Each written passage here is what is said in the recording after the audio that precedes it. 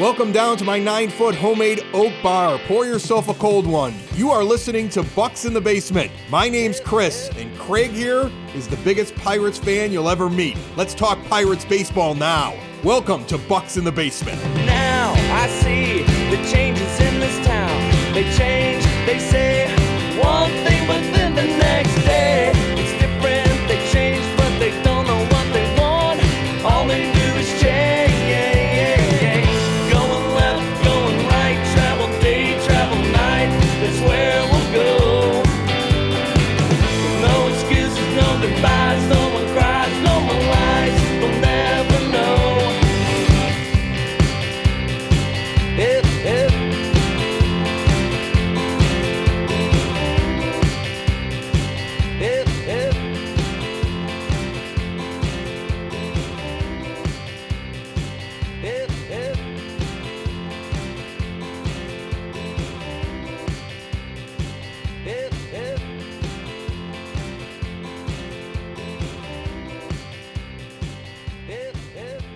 Spring training, players frolicking in the sun, hope springs eternal, everybody's in the best shape of their life. Bob Nutting over the last couple of weeks hanging out by the batting cages with Brian Reynolds before he goes off and makes comments about how the CBA is terrible and this billionaire can't afford to field the Major League Baseball team. Well, then sell it, for crying out loud, to somebody who can.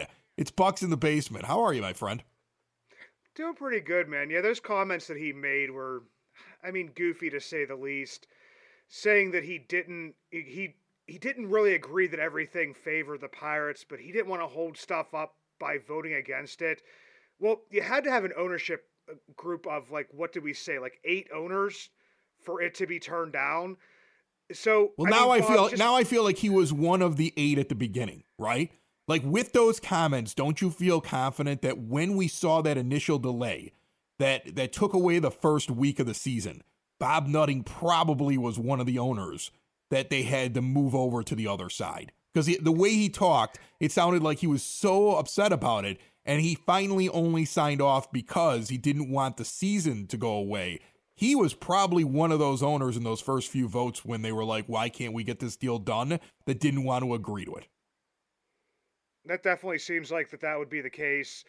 And to me, it's not a bad thing. He's not a great speaker. We all know this.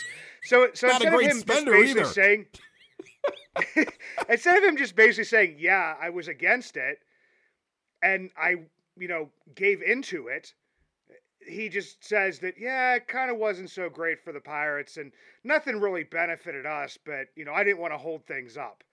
It's a very goofy way, and anything that he says during this spring training it's not going to come out well. Like him standing in front of the team, giving the state of the Pirates address like he does at the beginning of every spring training. At least this time he actually spoke with reporters at some point after that. But until the payroll goes up and until the Pirates keep winning, or start winning, I should say, everybody's going to have the same opinion of Nutting, and even if they do start winning and the payroll goes up, some people are still going to make the same comments about him. It's just a very weird statement to make on him. Well, here's the thing. I don't buy it anymore. I'm sorry, Bob. In fact, I never bought it. Let's be honest. We've always said we don't buy it. I've always said, look at the guy's net worth. Look at what other billionaires spend on their team. Major League Baseball gives money to the Pirates with the revenue sharing. He gets extra money. What is he doing with it, for crying out loud, right? He is a cheap guy. And the only thing I've ever said is that whoever the general manager is, and at this point it's Ben Cherington, he has to understand who his owner is and then act accordingly when building a team. I separate them out. I say, look, the owner's bad for the team. The owner doesn't spend any money. The owner's a miser. The owner throws around nickels like they're manhole covers. But it's very hard to replace an owner, folks. So then when you're trying to look at the team, you go, can the general manager work within the constraints of the owner? And that's how I kind of separate them out. But Bob Nutting is, I don't get it. When I could see the San Diego Padres do what they did over the last couple of years with the signings they made and then extending Machado to a ridiculous amount of years and money. That's a team that was getting help like the Pirates were getting. That's very similar in terms of the audience base as the Pittsburgh Pirates, that decided you have to spend money to make money. And then Rob Manfred says recently, I think this week, at some point, possibly this year, they're going to go from being a team that receives money during the revenue sharing to one that pays in because they're making so much money. Bob Nutting is a billionaire that could be a 10-time billionaire if he just had any business sense. And hopefully the great Padres experiment starts to show some of these owners that if you spend money, you make money. Because there's no difference really in what's going on in San Diego than what could go on here in Pittsburgh if you had a forward-thinking owner that invested back into his team and understood if you build it, they will come. Pittsburgh's a great sports town. And the idea that the Pirates constantly concede to the idea of, well, nobody really cares about us because of the Steelers is a real cop-out that I'm sick of listening to. It's definitely a cop-out. And the thing with the Padres, and I even look at like the St. Louis Cardinals, as the way that they not only build their team, but build, I guess it would be well, I know St. Louis, it's a ballpark village. With San Diego, it's very similar, and they brought in, all these, they made it a destination place to go and hang out, and they took ownership in that. So they were able to, make some money off of, number one, San Diego they have 100% ownership rights of all the parking around their stadium. The Pirates have 0. Ballpark Village, St. Louis has ownership in that. All of the stuff that was built on the North Shore that's absolutely great, Shorty's Pints and Pins and Tequila Cowboy and all that stuff. Like, the Pirates have no stock or no ownership in the parking, in anything. So as far as like a business sense as well, to me, it's like, well, you kind of dropped the ball when all of that stuff was coming about, and you didn't invest in that and actually be the one that's on the front end of that. Now, that's not where all the money comes for, St. Louis and the Padres. But it makes sense to do it. I mean, let's think about what teams have done when new ownership has moved in that Bob Nutting didn't do at any point here. You got the Chicago Cubs when the Rickettses came in, looked at a ballpark that was falling apart. They had concrete coming off of the second level into the first level, and they put nets above the people to protect them from the falling building, right? That's how bad it was when the Wrigley company owned it, when the Tribune company owned it, right? So then the Rickettses come in, and first they got to fix the ballpark because it's a cathedral, and we've got to keep it for the history and everything else and blah, blah, blah. But then what they also did is they started buying up property around it. And they started working with the city council, and they started coming up with a plan for a little village. And now they have one, and they use that park constantly for all kinds of other events, and they are generating more revenue as a result. And there's a lot of teams that do that. The Texas Rangers, when they built their ballpark years ago, were one of the first to do that. They basically put a parking lot around that stadium and then put bars that they owned along the side of it. Now, not everybody can get away with that. I know the Pirates don't have as much room around where they're at. All right, fine. But look at the High Line and the fact you can walk across the river there and all the businesses that moved in right on the other side of it. And you got breweries moving in there and you got it building up. You missed the ball on that one, Bob. You could have found places to invest a little bit more to build more of a baseball village. There's no forethought, right? Again, a billionaire that could be worth 10 times more if he just thought a little bit ahead. And maybe he could hire a consultant from a team that actually makes money and ask him, how do you make money? Remember in Moneyball where the Billy Bean character, the Brad Pitt character, walks in and goes, who are you? You seem to know what you're doing. I'm hiring you away from this team so you can tell me what I'm doing wrong. Bob, it's time to start doing that kind of thing. Yeah, and getting those investments. I mean, we do have a new scoreboard, which is something this stadium has sorely needed for the past, 10, 15 years. Right, you're one of the last to get it, though. Yeah. Yeah, but at least we will get to see our team lose in high definition. Again, I still think that this team is going to make some noise. They're gonna make some noise. I would love to see them get off early in the race and be respectable. And at some point, of course, it'll start to fall off. But it'd be great if they could just jump in there, make some noise, be closer to 500, and start to move in a winning direction. And you know, again, that's the GM separate from the owner. I want the owner to spend money so the GM's job is easier. I just know that the owner won't, right? So, I mean, like, I would love it. If I woke up tomorrow and Bob Nutting had sold the team, celebration, streamers, champagne, drinking bourbon. I mean, it'd be a grand thing. I just don't think that it's going to happen in a while. But it is kind of crazy. You could see other teams go out and find ways to create more revenue streams, build their team up. And again, you look at the Padres, they were getting paid. Now they're going to be paying other teams because of how much money that they're making. Bob, you're failing.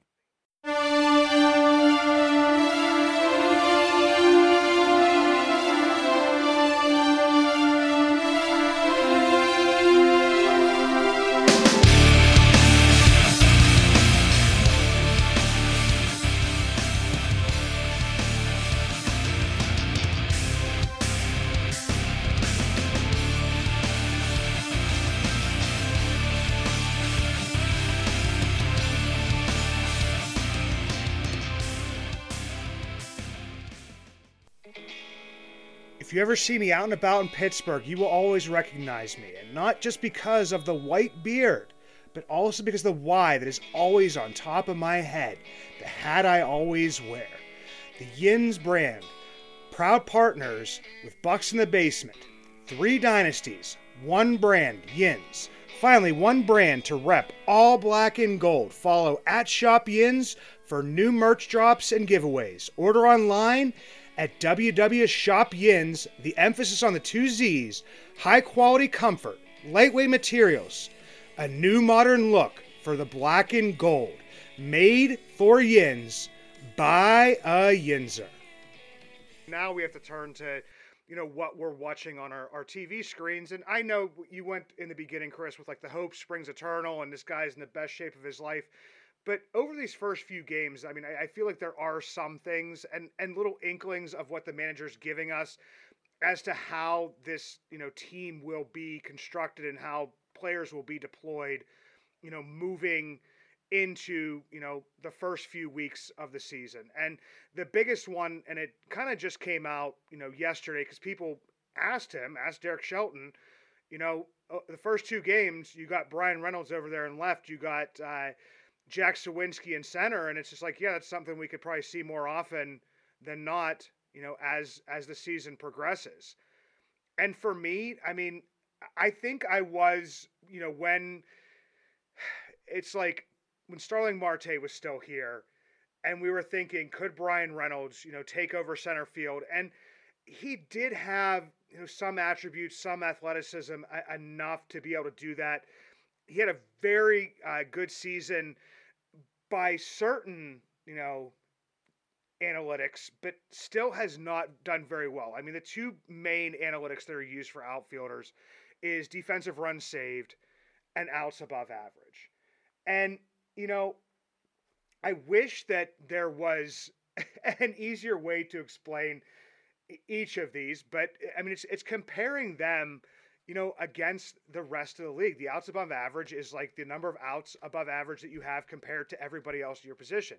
Defensive runs saved is, I mean, influenced by if you're able to throw out a guy at second base, the errors. I mean, it puts all of these metrics into there.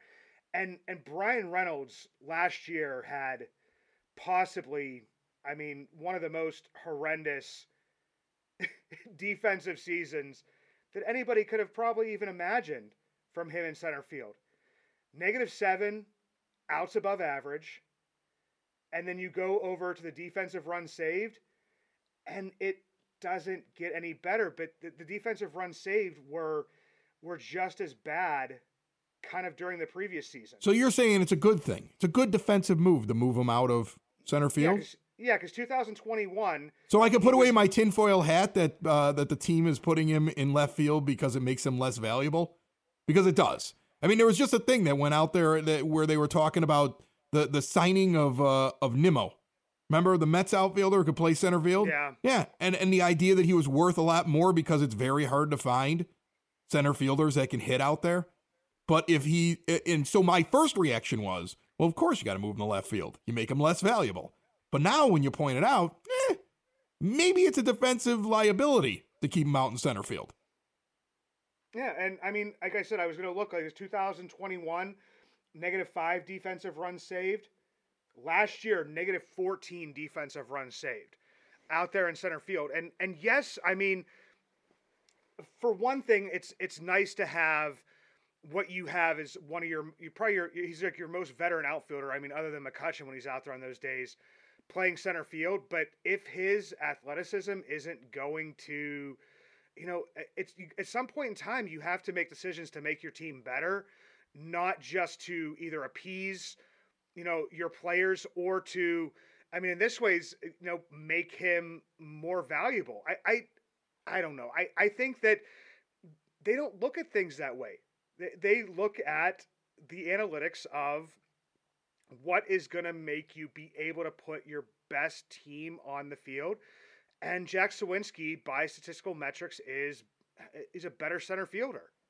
What's the biggest battle you think right now in spring training? Like, who are you watching right now that you're sitting there going, I wonder if this guy can make the team, or this guy could get knocked off the team? Because, I mean, that's always my most fun thing to do at this time of year, right? I mean, you're going to get somebody who just jumps out in the first couple days. But in reality, like, I love looking for positional battles. Like, right now, is there one that you're watching more than anything else? Rodolfo Castro and G1 Bay. I mean, it's for second base. It seems to be, one of the bigger battles that has kind of emerged just because when we had Rob Biertempfel on, a few weeks ago, he had said that, in one of his articles that they would be looking at G1 Bay to see if, they would want him to play a little bit more outfield, a little bit more infield, and they wanted to, kind of centralize him in that. A lot of people were putting him in center field because he had played a few games and does have the athleticism to do so. But Cherington and them, they'd said that they want to kind of, not spread him out as much and to get him into, and seeing him defensively at second base. I mean, even with the new shift restrictions and everything, he made, I can't remember, I think it was yesterday. We're recording here on Tuesday, but it would have been the game on Monday, made a couple of nice little plays, even with those shift restriction coming, in front of and then behind second base to kind of and throw across his body, make a few nice plays out there. He doesn't have the raw power that Rodolfo Castro has, but in showing right now a little bit better of a fielder and definitely a more hit to contact kind of guy. So that's one that's really emerging there. I don't know what they would do if he would push Rodolfo Castro out. I would still see Rodolfo Castro on, the roster. Rodolfo Castro plays, second base and third base, but, really not a whole lot else. Would you be able to get him enough at bats off of the bench? G1 Bay can play shortstop and second base as well as the outfield. I mean, I feel like there's a way that they could kind of both, I don't know if it would be win the battle, but split the battle. And then G1 Bay could get enough at bats, playing all over the field. Well, listen, here's the thing. G1 Bay, if he's better defensively, and I'm looking at the two of them at the plate, I actually almost kind of lean towards Bay. And the reason I do that is because when I just go and take a look at their run through the minors, I see a much better weighted runs created is WRC plus from level to level for Bay over Castro. And he had a very small sample size, but in his small sample size was very productive when he was at the plate. Okay. His WRC plus was, which is basically a metric of trying to figure out, is he getting on base? Well, I think Carlos Correa explained this perfectly in the offseason. Somebody asked him about it on MLB Tonight, and he was breaking it down. And I know a lot of people don't get into the deep sabermetrics, so I always try to say it in the simplest forms. But what he was trying to say was, really, your WRC plus is measuring that when I'm in a slump, do I take more pitches and at least work my way on, or am I wearing down the pitcher? And am I, when I'm hot, am I taking advantage of it And when I'm cold, am I walking more? And it makes me more of a consistent hitter. And that's like the main thing that I look at. That came from Correa when he was trying to explain how he looks at that stat and what it means to him. And when I look at Bae, I just see more consistency in what he produces. And when you look at the very small sample size that he had in the majors, he did better. Now, I don't know how that translates out to 162, but if he has a big spring, he'll be the second baseman, I think. And I think you're right, though. Castro stays on the bench. He's not going anywhere. It'll just be interesting to see who's getting the majority of at-bats. They're both probably going to break camp with the team, I think. So, but the only question is, do you want to give a guy like Bae an opportunity and give him a couple of months? You might lean that way. If he's hot in spring training, whoever's hot, let him go. But when you let him go, don't be like 2 days here and 1 day here in this platoon thing. Let your guys go. I've complained about that a lot during this rebuild. When you're trying to decide which guy's better for the long term, you've got to plug them in and let them make their mistakes and go through a bad week without pulling them out and then making them, you're in the lineup, you're out of the lineup. Consistency and knowing that you're going to be there every day for a little while breeds success. And so that's what I hope that they're doing. They're going to identify it in spring training, but when they come up with their opening day lineup, that opening day lineup is playing more times than not.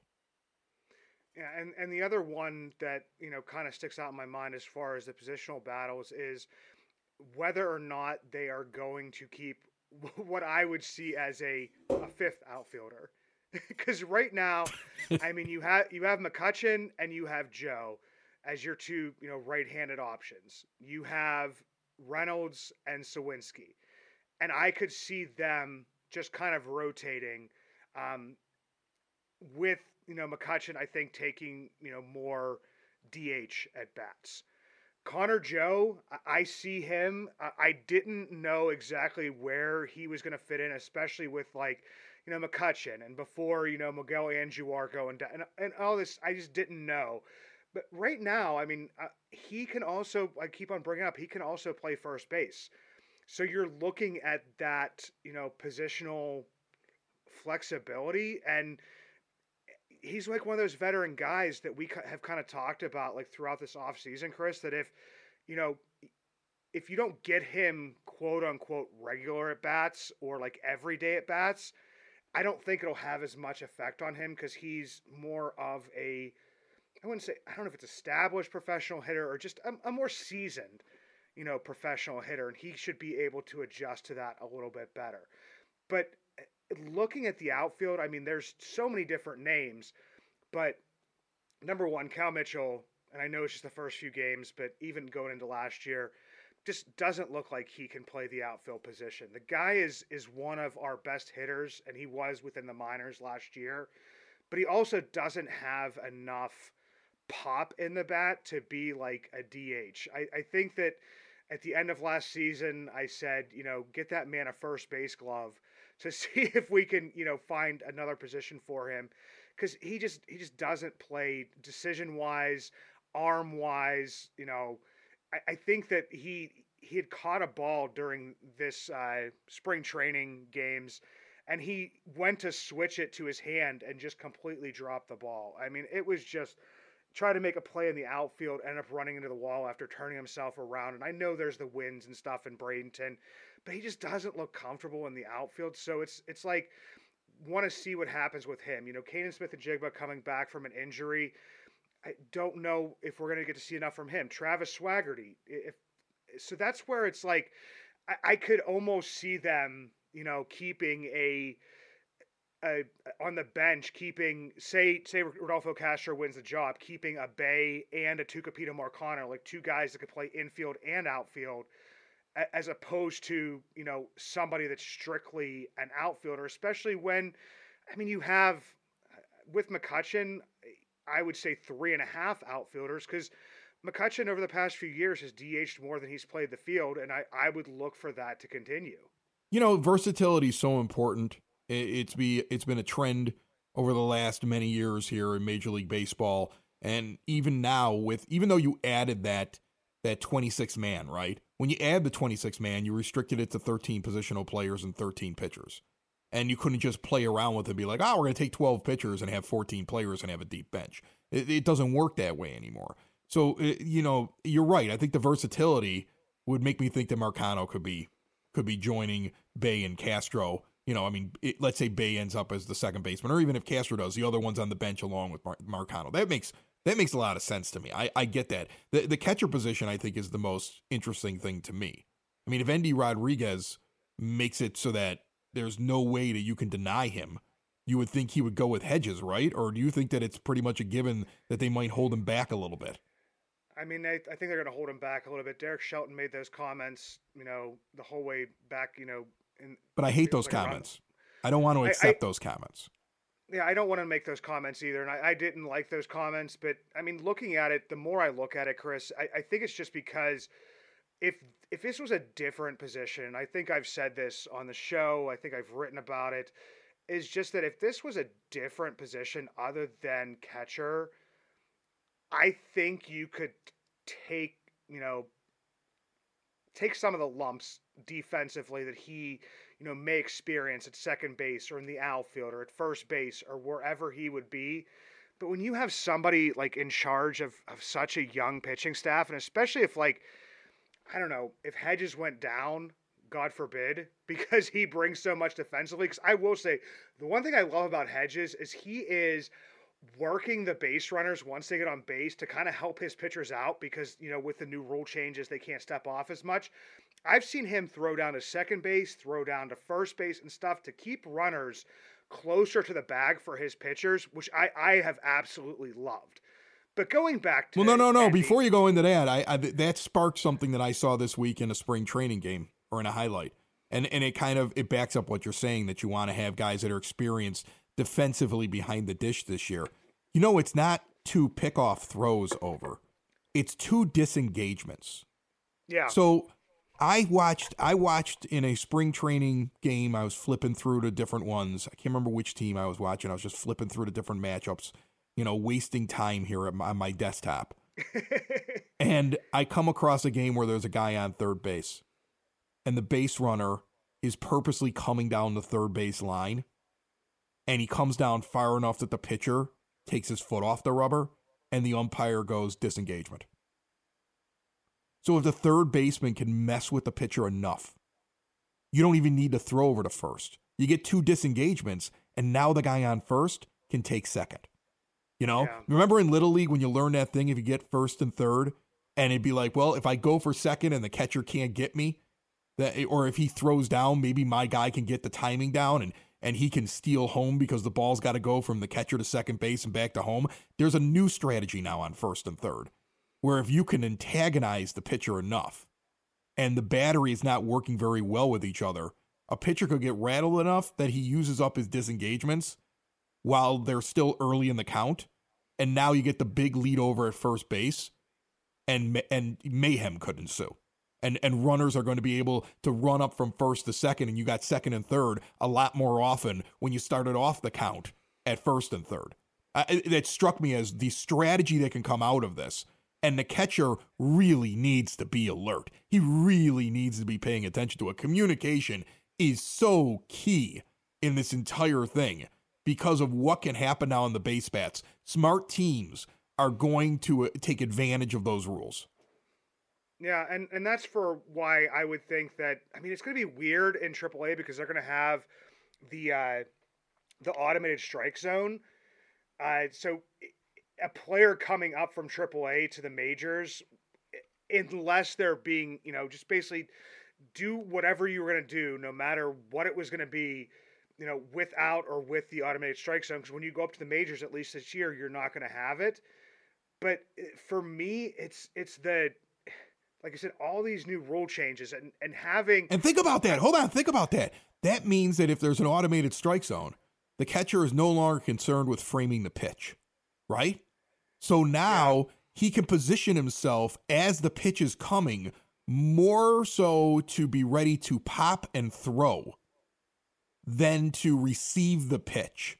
Yeah. Because he doesn't have to worry about glove position as it comes in. So a catcher in AAA will find himself leaning more towards what's going on in the base paths and then come to the majors and not and won't be performing in the same way as if. I mean, that's the real problem with that rule being in AAA and not being up at the majors. You know, I mean,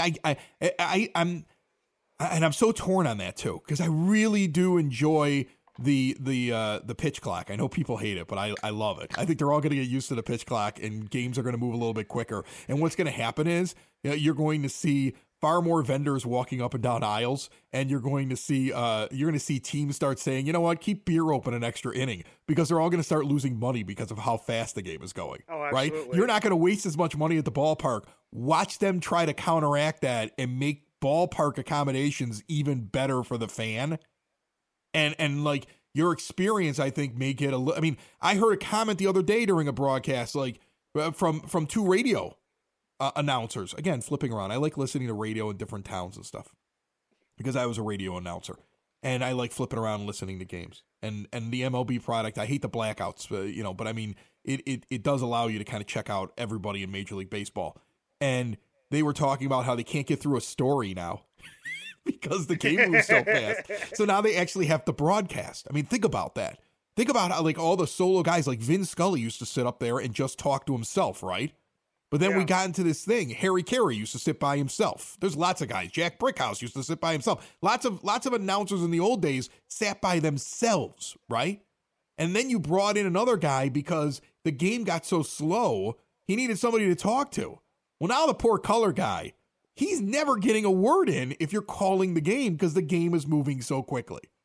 So, I mean, there's something about that that's fascinating to me. I know not everybody loves the pitch clock thing, but I think if they get used to it, it's going to be amazing for game experience. Except for the thing that I saw the other day where it was a 0-0 count, and both the batter and the pitcher weren't ready, and umpire Doug Eddings charged them each, one with a ball and one with a strike, and the count started at 1-1.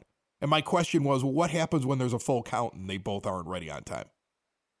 So there's problems. It'll be interesting to watch. Yeah, it'll definitely be interesting to watch, Chris. And just going back, like, as a prediction right now, I think it's going to be Hedges and Plawecki, because once Endy has gotten some more experience, you would want one of those veteran guys up there. And at some point in time, a guy's either going to get injured, not perform, traded because a team could be looking for a backup catcher moving towards the playoffs in Austin Hedges. So I'm fine with Endy being down there. I think his bat's ready. I just think that even if you play him in multiple positions, I mean, first base is pretty full right now. Second base is a place he could possibly slide into. Outfield's a little bit. And to tell you the truth, I mean, he's gotten like maybe 200 plus innings in AA and AAA catching. I'm going to see him this year, though, right? I'm going to see him get up to the majors this year, though, right? Yeah. Okay. Well, I would assume so, but I don't know if it's going to be for as long as everybody thinks it's going to be for. I mean, I think everybody thinks that once it gets past the Super 2. I want you to be negative about him playing regularly for the Pirates and trade him to me for my fantasy baseball team. All right? Trade's on the way. Looking at it right now. You don't believe in it? I believe in it. Send him to my team.